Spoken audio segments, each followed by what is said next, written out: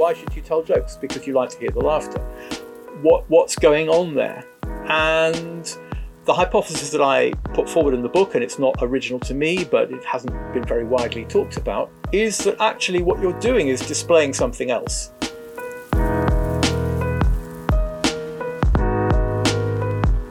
Hey guys, I'm Eric Olson, and welcome to another episode of Synapse on Science Centric. Synapse is our signature discussion series where we have thought-provoking conversations with scientists, journalists, authors, and other thought leaders. But before we dive in, a couple of quick reminders. The first thing is you can help keep this series going by rating this episode or writing us a review on whichever platform you're listening on. We're on iTunes, Spotify, Stitcher, and pretty much all the major podcast platforms. Number two, you can help support us directly through Patreon. We have a couple of nice benefits over there, including early access to new content, ad-free content, and a monthly patrons-only Q&A with me where you can suggest new topics or guests. Check out the show notes or visit sciencecentric.com/support for more info. Our guest in this episode is Jonathan Silvertown, a professor of evolutionary ecology at the University of Edinburgh. He is the author of 8 books, and his most recent book, due out in September, is called The Comedy of Error, which is all about the evolutionary origins of humor. So, Jonathan, welcome to the show. Thank you. Thank you for having me. You are an evolutionary plant biologist by training, and you've written a number of popular science books. How did you get into science writing? And with this most recent book, how did you get interested in comedy? Okay. Well, I've always been interested in writing. I wrote a popular, well, not popular, but a textbook in plant population biology 40 years ago. I mean, I was still just out of graduate school. So I've been doing this for an awfully long time, and I just enjoy writing. And as time goes on, I've been trying to find the way to get the best audience, the audience that's most amused. And one of the things that people tell me they like about my books is the humor. And that's before I wrote a book about humor. But I thought, well, hey, let's go all in. Let's look at the science of humor. And I found, which was unfamiliar to me, I have to say, as to most people. And I can say that with confidence because practically nobody has written about it for a popular audience before. And when I looked into what the professors of humor were saying, I was surprised to see that they didn't really like people to laugh, or at least not to laugh at them. And they would say things like, the trouble with our subject is that people, amateurs, such as me, enter it simply to tell jokes. Well, you know, I don't apologize for telling jokes, but I tell them in a good cause. And that is in explaining to people in a fun way how humor works scientifically and why I think it evolved. Mm-hmm. And that's something that is new. So I'm just thinking, how does one become a professor of humor?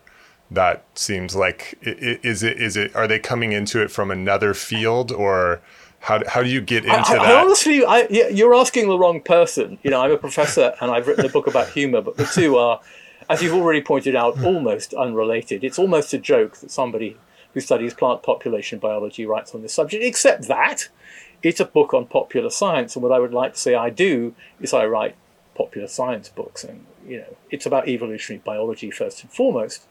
Right. And the subject happens to be humor.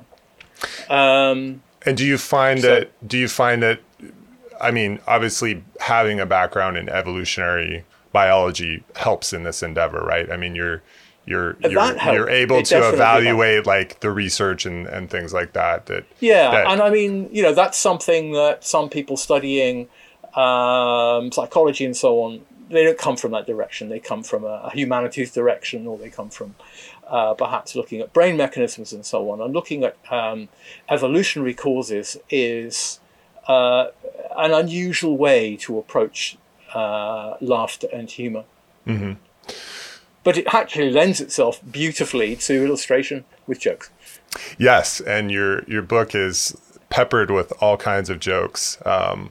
Some, and I'll admit, some of which I found funny, and some of which I didn't. So, but I guess humor is somewhat subjective in terms of what sort of jokes we enjoy. Yes, so it's subjective. And it's no surprise that some jokes are funny to some people and not to others, because they play upon our preconceptions. I mean, the way a joke typically works is as a setup, which leads your mind in one particular direction. And there's a punchline which goes off in a totally different direction. And then there's a resolution that happens in the brain. And this brings the two things, which are incongruous, together. Mm-hmm. And if the incongruity and the surprise is sufficient, then that triggers laughter or a sense of amusement, or both. So, of course, especially if you've heard a joke before, the incongruity is gone, right? So that's why you won't laugh. Is there sort of a Goldilocks zone of incongruity where, if there's too much incongruity, it's not funny, and if it doesn't create incongruity for you, you can see the punchline coming, then it's not funny. So is there sort of a sweet spot for sure there? Yeah, or there is, and some interesting brain experiments, sort of MRI experiments have been done on this. So yeah, there's some quantitative data on it. But the example I like to use is if you go to an art museum and you look at surrealist art, right?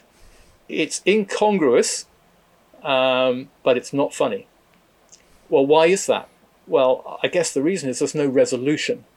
Okay, so you're getting the setup, but there's no punchline and there's no resolution.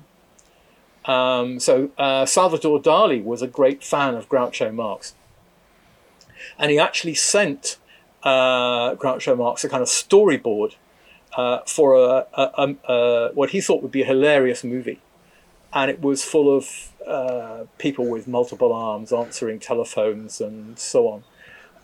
And it was called something like Angels on Horseback Salad, or some weird thing like that.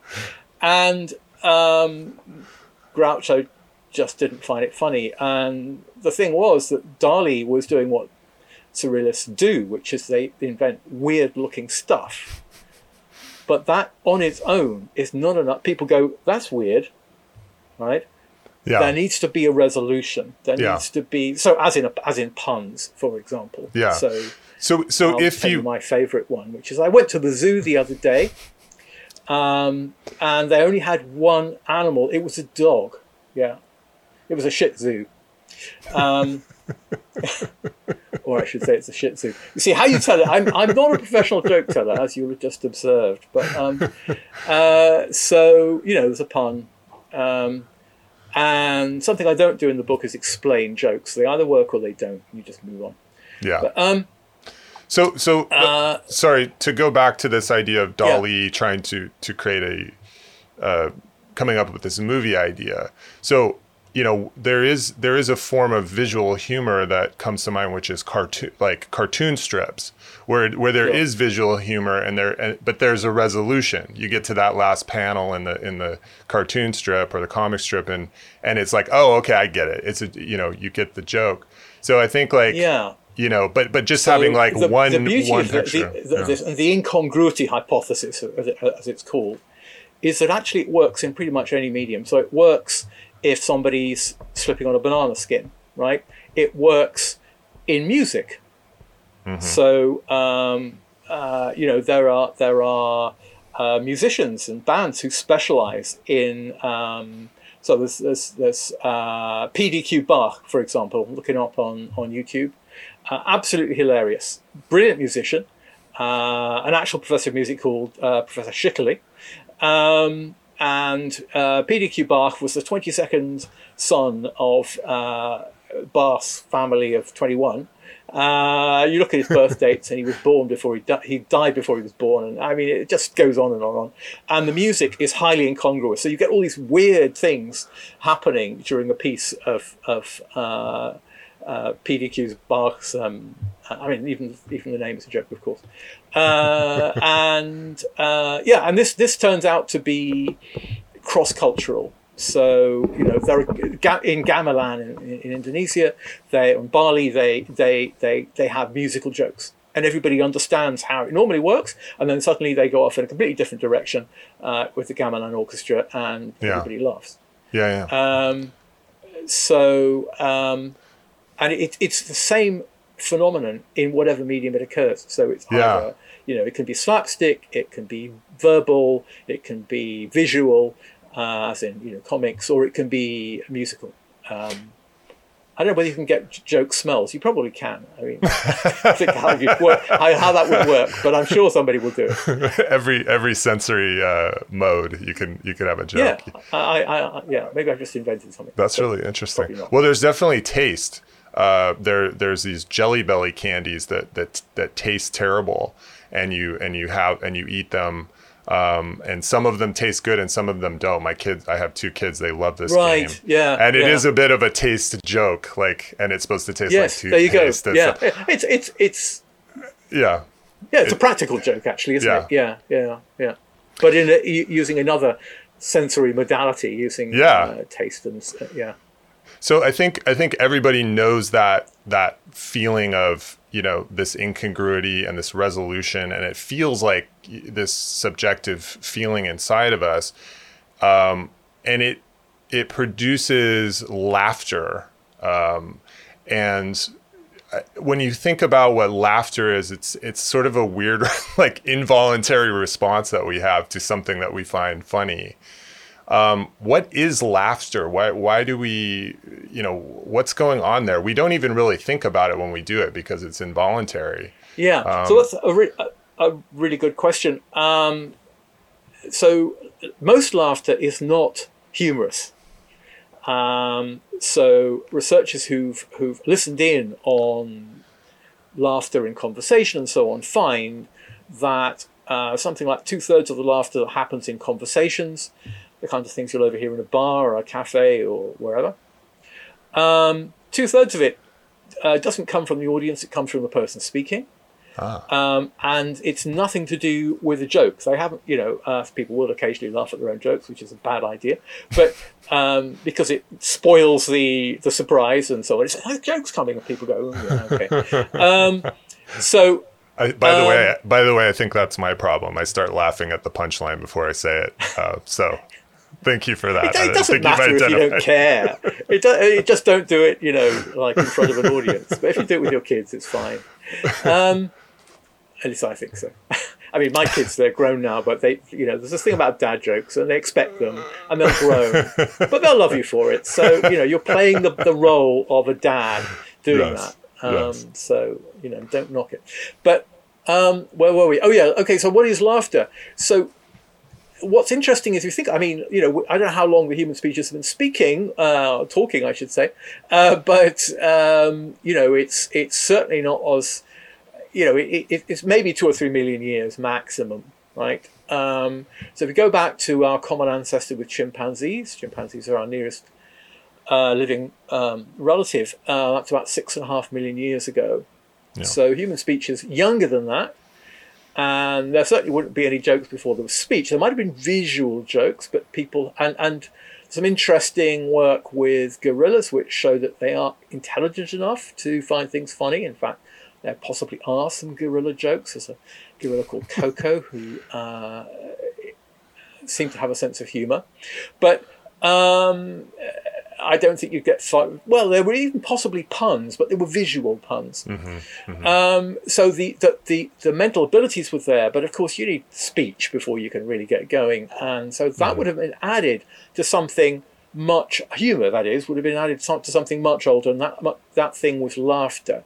And laughter is what behavioural scientists call a play vocalization. And so lots of social mammals, perhaps all of them, have a play vocalization, but it sounds different in different species.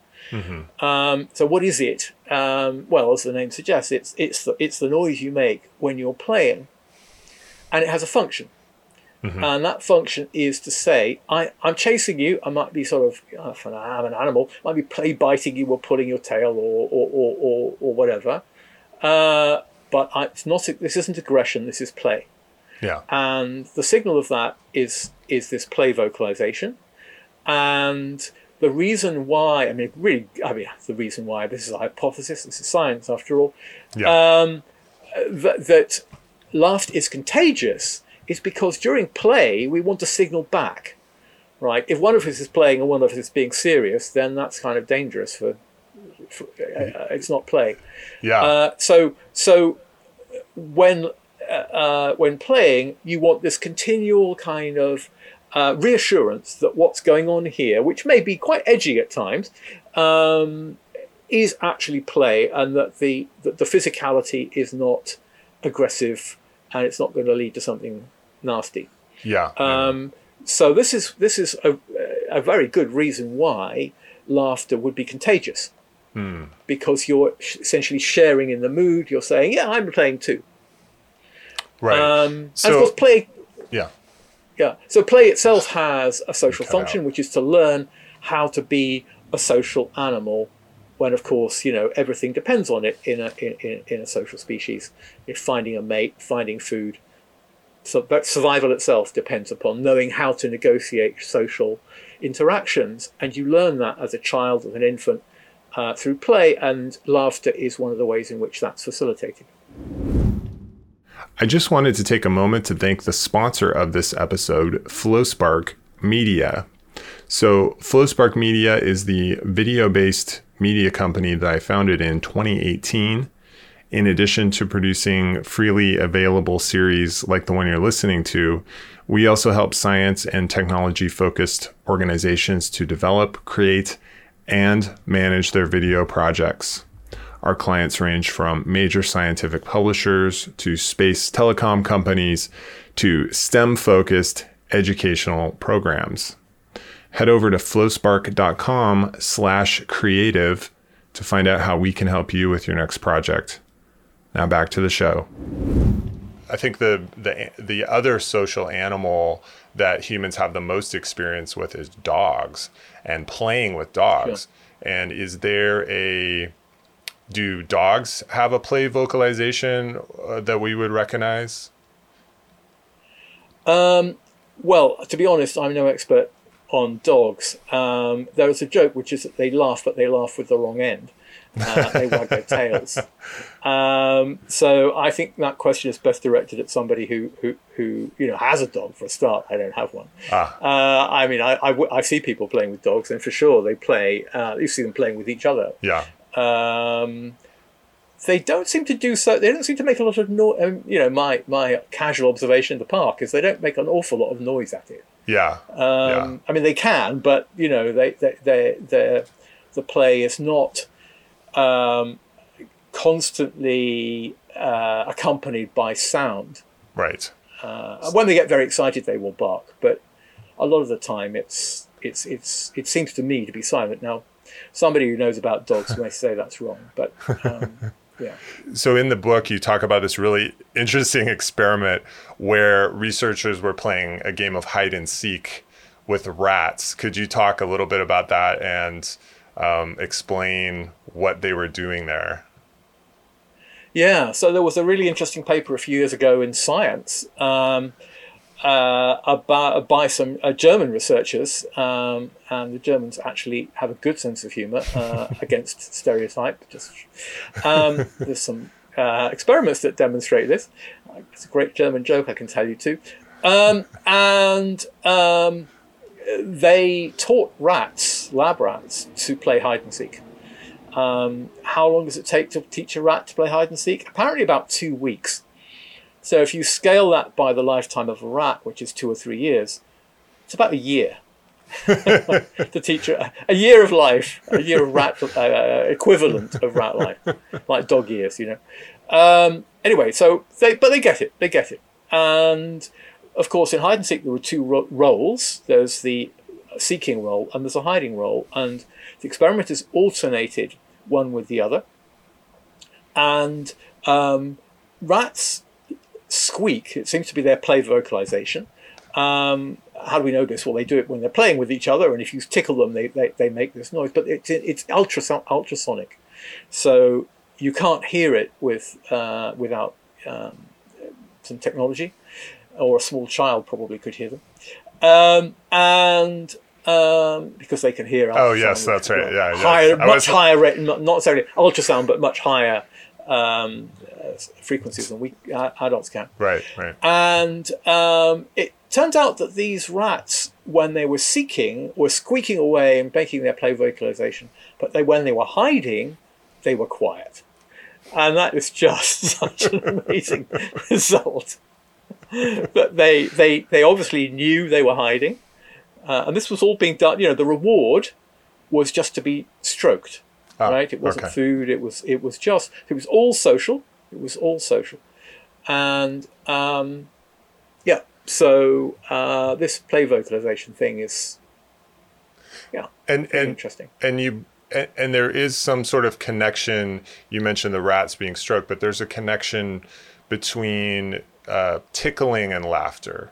And that's and tickling is part of play. Is that how those things are connected together? Yes. So Darwin actually wrote a little bit about this in his book on the expression of the emotions in animals and man. And he said that humour is like the tickling of the mind. He said it was extraordinary how similar it was. And I think, that's... I can't think of a better way of describing it, actually. Yeah. So Darwin, the most prescient scientist I've ever heard of, anticipated all kinds of things. Yeah. Which you think, how on earth did he realize that? But anyway. So these things are linked, and from an evolutionary perspective, the play vocalization came way before humor. So the laughter came before the humour. At some point, the laughter and the humour got attached to each other. Mm-hmm.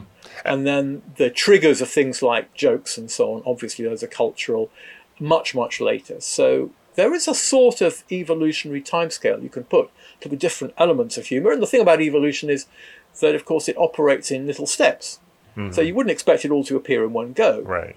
There are some things that occurred first and could be quite ancient. So, play vocalizations are probably 20 million years old, as old as the apes and monkeys, and then humorous laughter, probably no older than speech. So one could at least put things in an order. Yeah. So what you're saying is, or what I understand is that evolution can only build on what's already there. So to go from this play tickling, play vocalization, and then it at some point it gets attached to language, which is what you mean by humor, correct? Well, you can have verbal humor. Right. We already discussed those things. Right. So I'm guessing that before people were telling each other jokes, they were laughing at people, You're about to sit down on a rock, somebody pulls the rock away, and you feel like that must have been funny, before anybody knew what the word for rock was. Yes. So maybe that's the connection then, the play to the visual or sensory humor, puns or whatever, and then into connecting that to language. That's the intermediary step between those two. Yeah. We've got humor. We've got incongruity. We're attaching this incongruity to play, but then humor has also this connection to sexual selection. So could you walk us through that? Because that I think even after I had read your book, I was still why does play and tickling the mind then connect to how does that connect to sexual selection? Well, that's a very good question, and sort of at the core of the book. So, essentially, the idea is that why do we perform humour? What function does it? So okay, people laugh in response to jokes, but so what? Yeah. I mean, why should you tell jokes? Because you like to hear the laughter. What's going on there? And the hypothesis that I put forward in the book, and it's not original to me, but it hasn't been very widely talked about, is that actually what you're doing is displaying something else. So if you think about the peacock's tail, famously the peacock's tail, peahens are very boring looking, grey, dowdy birds.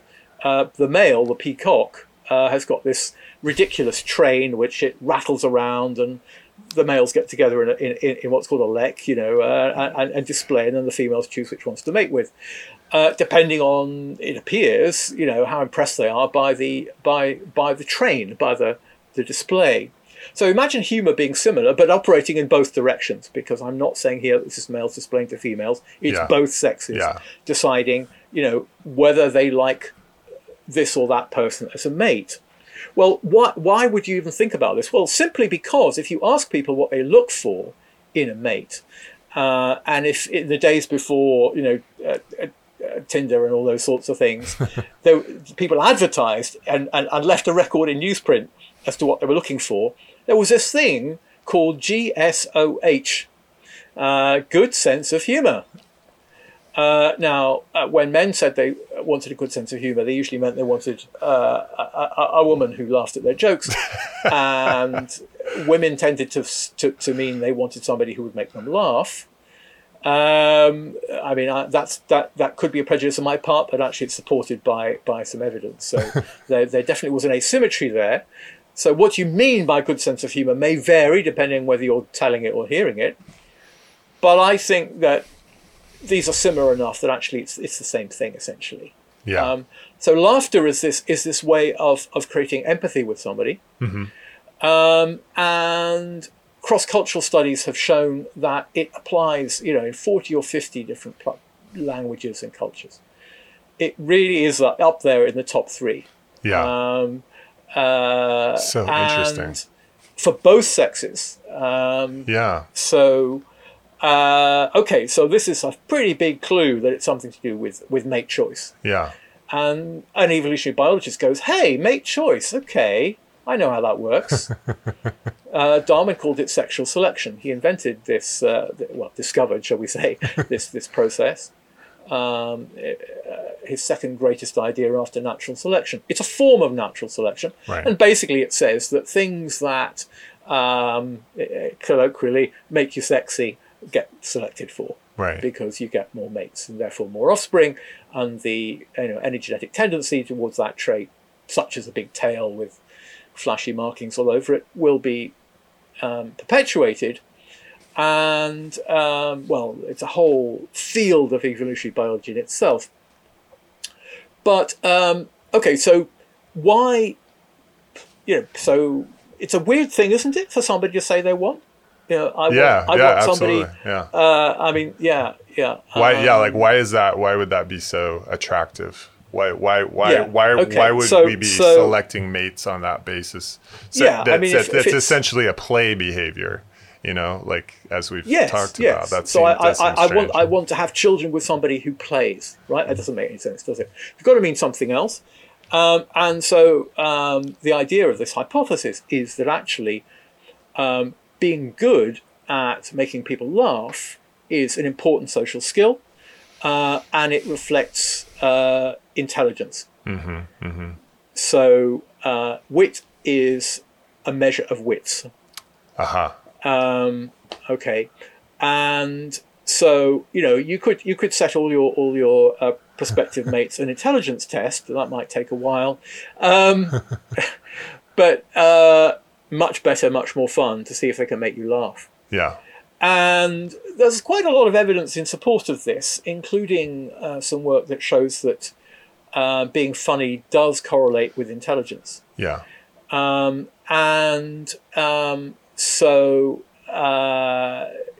This is the hypothesis of the book. A lot of it, the second half of the book, is essentially about examining that idea. Yeah. Does that make it any clearer to you? I don't know, but yes, absolutely. You also mentioned something in the book about debugging. which I thought was interesting, that maybe you're displaying, well, if we think of what intelligence is, or at least as I understand it, is it has to do with pattern recognition.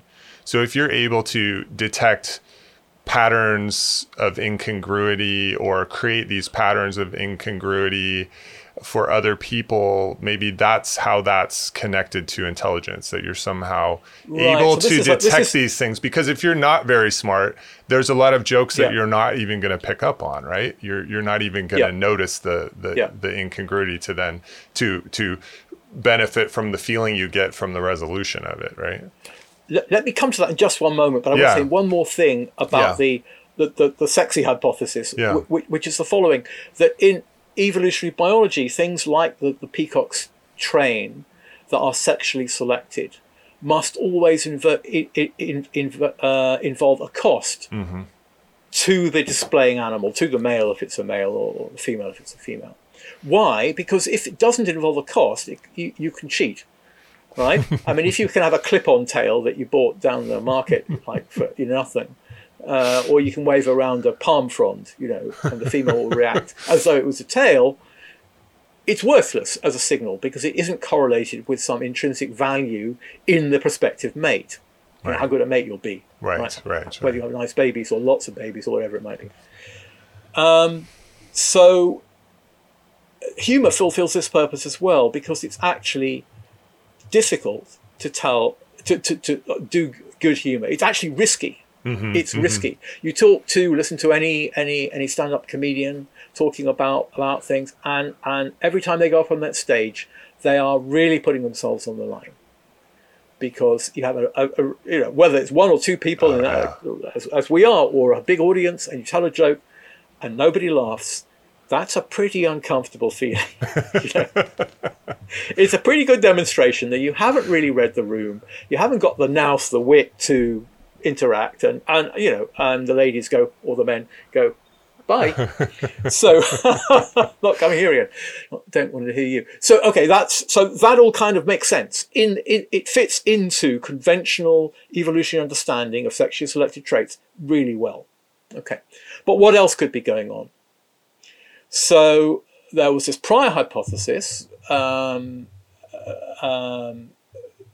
which was that actually what's going on is that the incongruity that's being spotted in humour is a way of actually spotting mistakes. So if you imagine the world being like computer code, and where there are bugs, it's dangerous. The code will fail. You'll cross the road, but you'll look the wrong way before crossing. That's a really serious error, which could cost you your life. Right.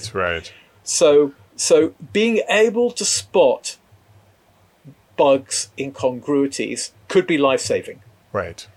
And because humour involves exactly that, creating an incongruity which is then resolved so people laugh, maybe evolved out of a mechanism for debugging. Right. Now, that's a very neat idea, but it has a major flaw. Okay. And the major flaw is that it works on dangerous incongruities, right?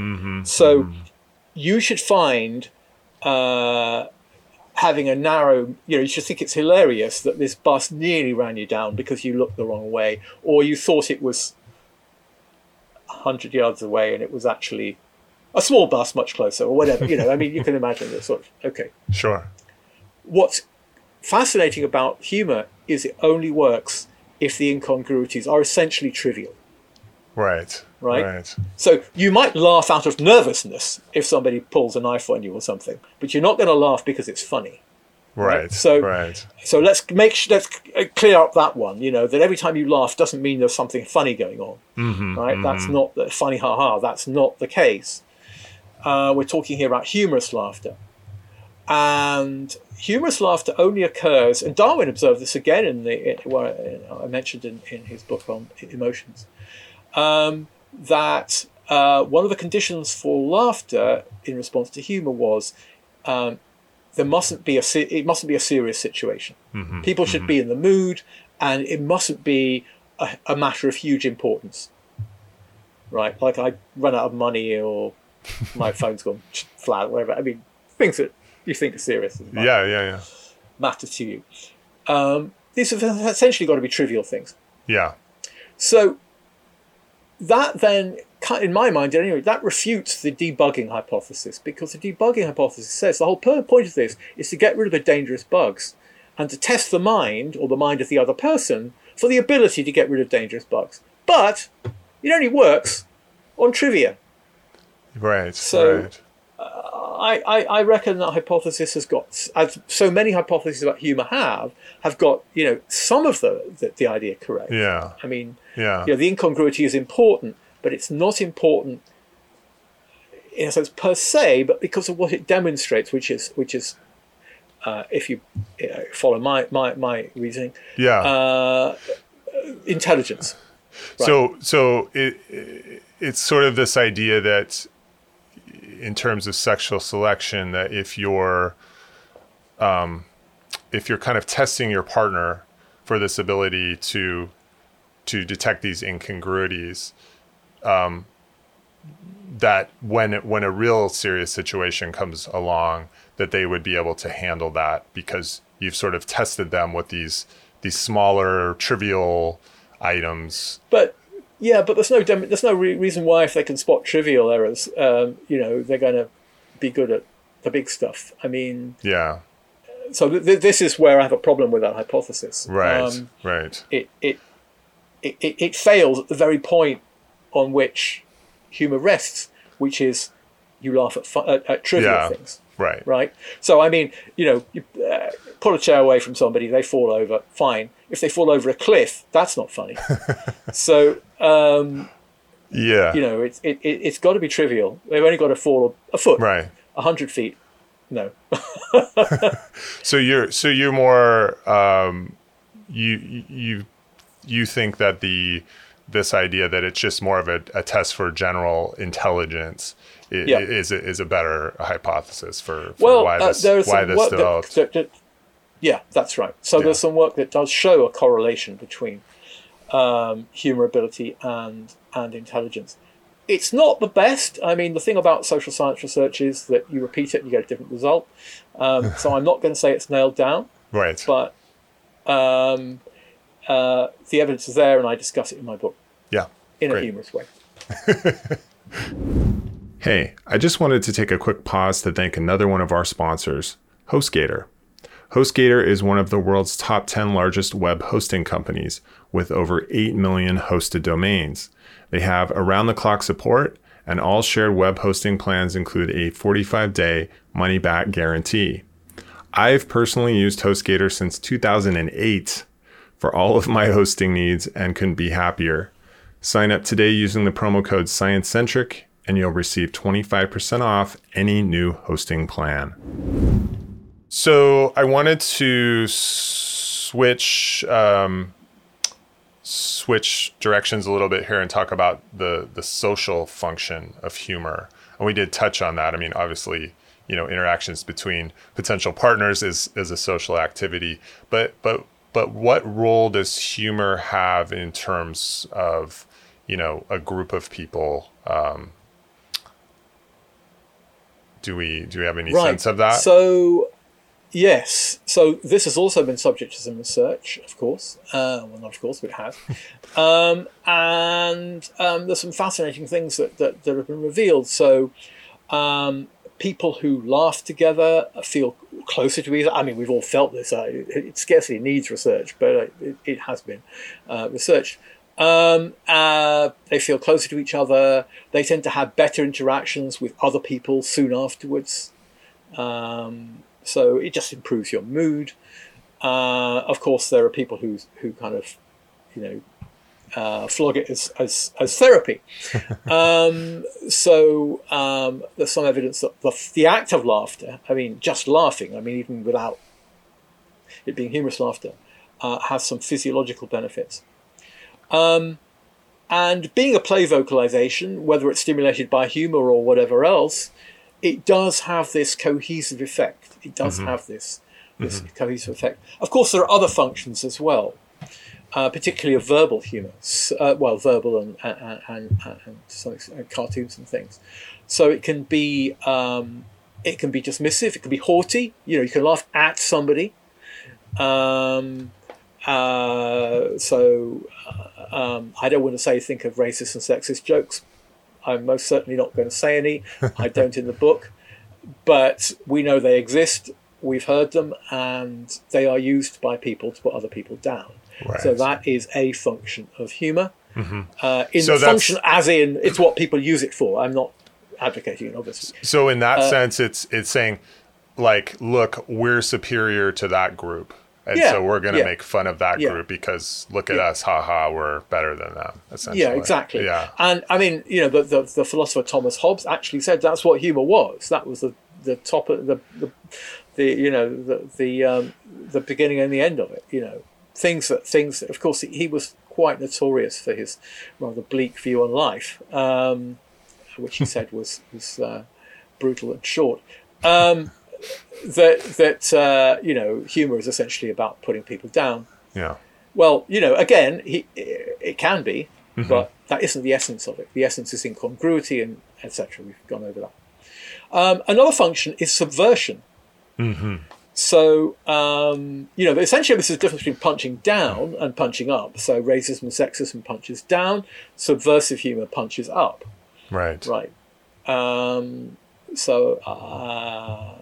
There was a Tunisian dictator who was displaced from power, and he goes into a shoe shop to buy a new pair of boots, and the shoe salesman says, yes sir, and immediately comes out with exactly the right size of shoe, the right size of boot. And the dictator says, that's amazing. How did you know what size shoe I take? And he said, well, you've been stomping on us for so long, we all know what size boots you take. It's mildly funny. I like that one. I mean, there are many others. Yes. And, it's a test of an open society, in my opinion, as to whether the governed can find those kind of things funny. Right. In Britain, thankfully, most of the time, our politicians, who are at times mercilessly made fun of, actually do find it funny. I mean, and they like to pretend they find it funny, even if they don't. I mean, it would be not done to actually show that it got to you, right? Yeah. But you try telling a joke about President Xi in China, and you'll find a very different reaction indeed, or with Burma, or yes. So there are places where humour daren't go.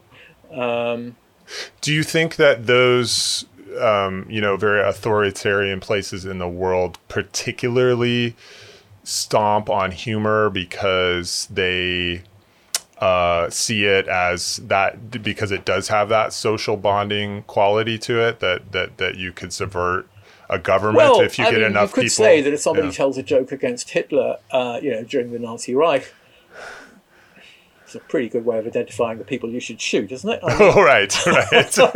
And the Nazis did actually do that. They actually apparently had a law against telling jokes against the Reich. Yeah. And people were killed for it. Yeah. Well, I know that there's a famous book by this kind of 1960s radical Saul Alinsky. I forget it's Rules for Radicals. And I know that in that book, one of the big things he highlights is satirizing, the people that you satire, that you want to sort of, neutralize politically. So I do think that maybe humor is unique in that sense, that it has that ability, whereas direct argumentation does not. I think it works to a degree. But these days we have politicians who satirize themselves and seem to be, who I'm talking about. I mean, when Tom Lehrer, the hilarious maker of songs and professor of mathematics at Harvard, stopped singing songs and writing funny songs. He said that he couldn't do it anymore because, the political world was sort of satirizing itself, and he couldn't compete. Words to that effect. I can't remember his exact words, but and he stopped. Well, it's such a disappointment. This is a long time ago now. If you can get hold of the recordings, they're available, of course, on YouTube, etc. They're absolutely hilarious, and he sort of, but yeah. Well, I was thinking also.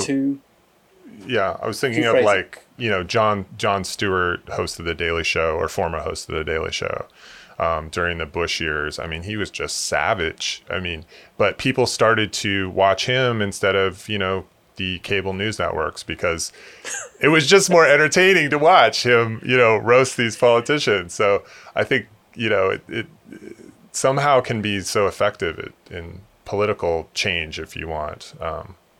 Which is an interesting function if you think then about all these other things that humor does in terms of sexual selection and play, and maybe because it's fun, it's playful, I don't know. But I mean, there's and yet another style of humor is self-deprecating humor. Mm-hmm. So yeah, I mean, I like to use self-deprecating humor, but I'm not very good at it. And some stand-ups, essentially they operate entirely on that. Yeah, Rodney Dangerfield being the sort of quintessential. Can be used by politicians to make themselves seem human. Right. So I don't think it's as simple as satire undermines. In some ways, it diffuses things too. If you can laugh at yourself, in a sense, you diffuse the power of satire. Right. It's only if you get really upset about it that people then say, okay, we've got you now, That's when the pile on starts. Yeah.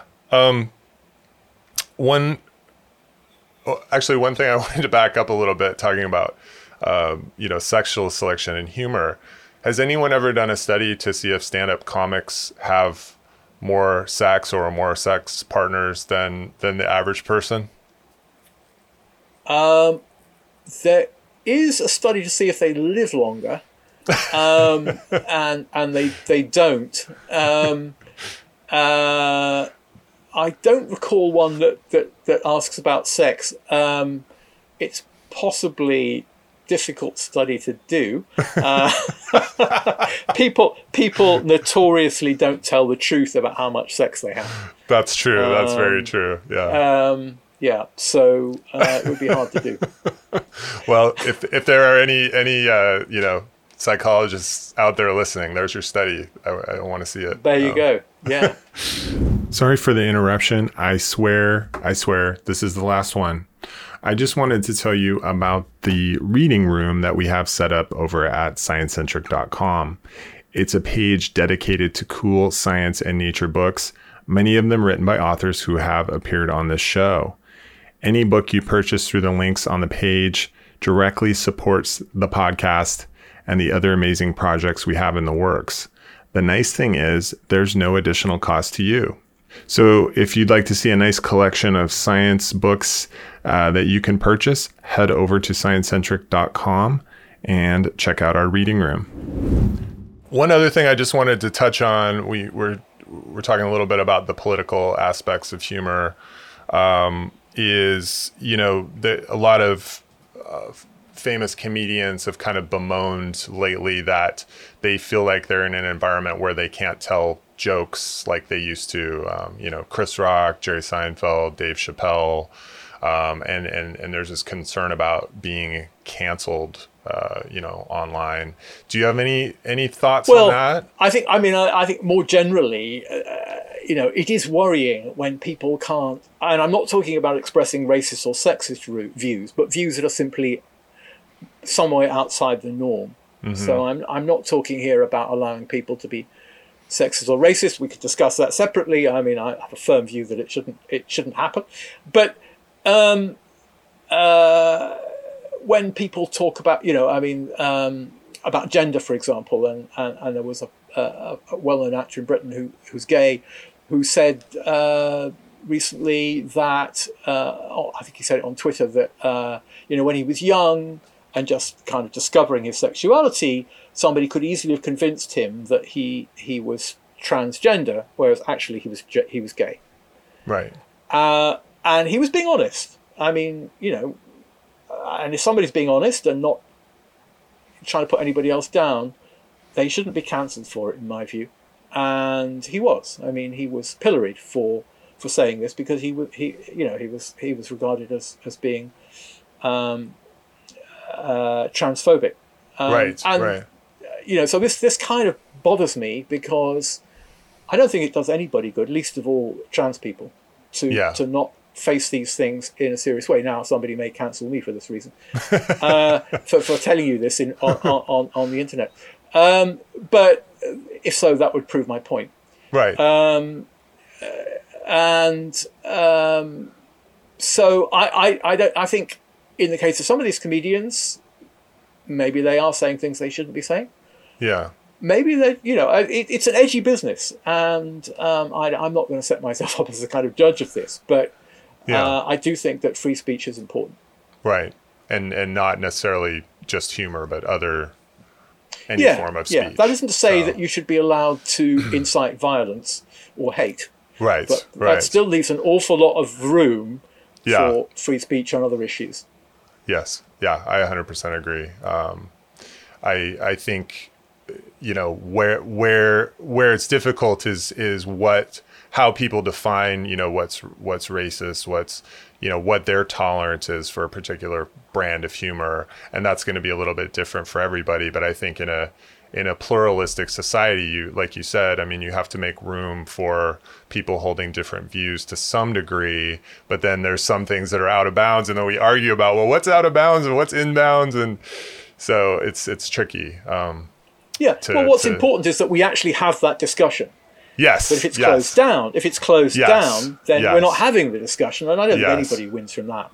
Yeah, I 100% agree with that. Yeah, it's just if you just say, oh well, you're racist or you're transphobic, and then it's like, well, that ends the discussion. I guess we can't discuss why you think that or what. Yeah, I think you're right.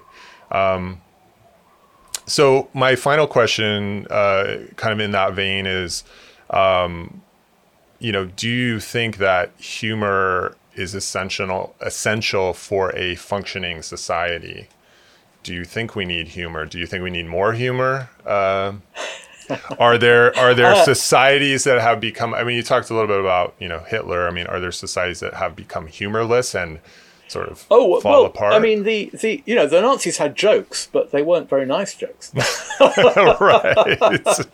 I mean, you could imagine the kind of jokes they had, right? So I don't think you can actually expunge humor. I really don't. I mean, even if you manage to stop people telling jokes about you because you're the president of some autocratic society, they'll find some way round it, right? I mean, so I think it is deep in our psyche, and not surprisingly, because if you think about what it's based upon play, and play vocalization, and something in our brains that recognizes incongruity. That you can't expunge that. There are people who can't laugh. It's a medical condition. But that's interesting, isn't it? That it's actually, it's a medical condition. There is something wrong there. Yeah. So I guess that's the kind of answer to your question. It's fundamental to being human, I guess, in the same way that language is. Yeah, exactly. Great. Yeah. All right, great. Well, this has been really fascinating. Your book is out, I think, in September. It's called The Comedy of Error. And also, where can people find you in the digital space? Do you have a website or social media? I do. So my Twitter handle is @JWSilvertown, and my website is jonathansilvertown.com. All right, awesome. Well, thanks so much for coming on, Jonathan. It's been really a pleasure. Thank you for having me. And I'm glad we were able to work a couple of jokes in there, so that's great. Me too. Bye. Well, that's it for this show. I don't know about you, but I really want someone to do that study on the sex lives of stand-up comics. If you enjoyed this episode, be sure to write us a review on iTunes or whichever platform you happen to be listening on. Also, remember, you can support us directly on Patreon and through purchases made on our website. Head over to sciencecentric.com/support for more info. Sciencecentric is a FlowSpark Media production. Our producer for this episode was Alexander James. Guest booking was handled by Melissa David. Until next time, I'm Eric Olson.